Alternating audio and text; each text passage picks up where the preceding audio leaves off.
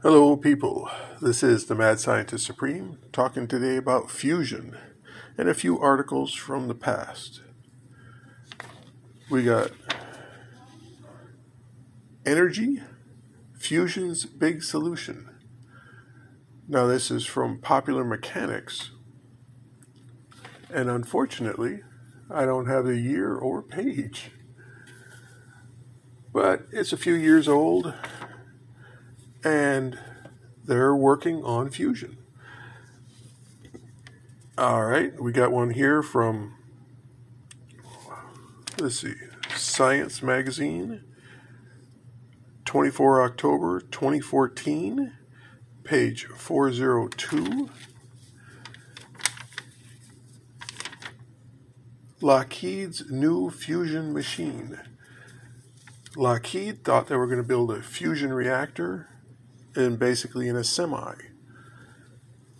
Well, that didn't really pan out. Next one, we got Science Magazine, 25 July 2014, page 370. Fusion's relentless pioneers. Now, this one I kind of like because it has mad scientists in it, of course. The pioneers of fusion are us, just the common Joes, mad scientists going out there and figuring new ways of doing it. Well, I think we can. And a couple of those ideas that they're working on seem to be promising, but nothing has come of it yet, and it's a few years. Then we got Discover Magazine, page 24, and no year. Oh, wait. January, February 2015, page 24. A promising spark for lab-made fusion, and a way of focusing lasers onto a deuterium pellet in order to have fusion. Basic technology, yes, good idea. Could be used in a lot of different fusion machines. We got Discover, March 2002, page 18. Still dreaming of star power.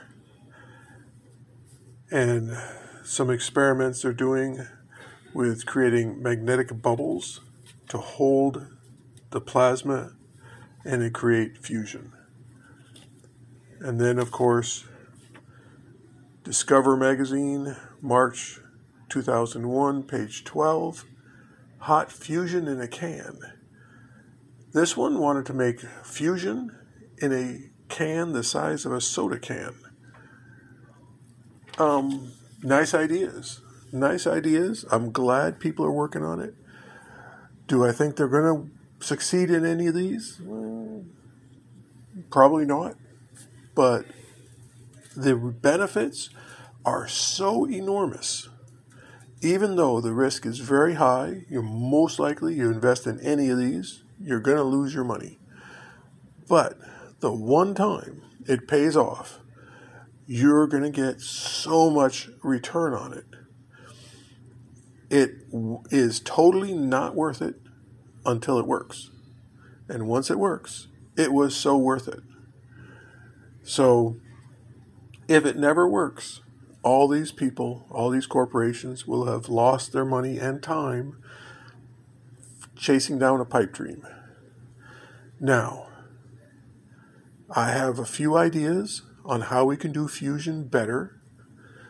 And if you incorporate several of these different technologies together, it just might work. Like you get a pebble of deuterium. You hit it with enough lasers to remove the electrons. You got the bare protons there with the negative waves of your lasers on the protons, keeping them together. Now, their natural electrical repulsion is going to try to spread them apart. Well, the chamber that they're in, if you take that chamber and use it like a capacitor and massively charge it with positive charges, remove as many electrons as you can, that'll help force the protons in the center together. And that chamber, you put it in another chamber that's also the positive side of a capacitor, which allows you to increase the voltage on the first capacitor. And you have ring after ring after ring of positive charges nestled one inside the other so that you can remove as many electrons as possible from the center in order to get these protons to fuse. Laser boosts, massive strikes with beams of neutrons or beams of protons, beams of boron. Yes, all different ways of getting these together. And using the uncertainty principle, electrons travel as a wave. Well, if you can and the protons will travel as a wave. Even small particles, groups of atoms, molecules will travel as waves.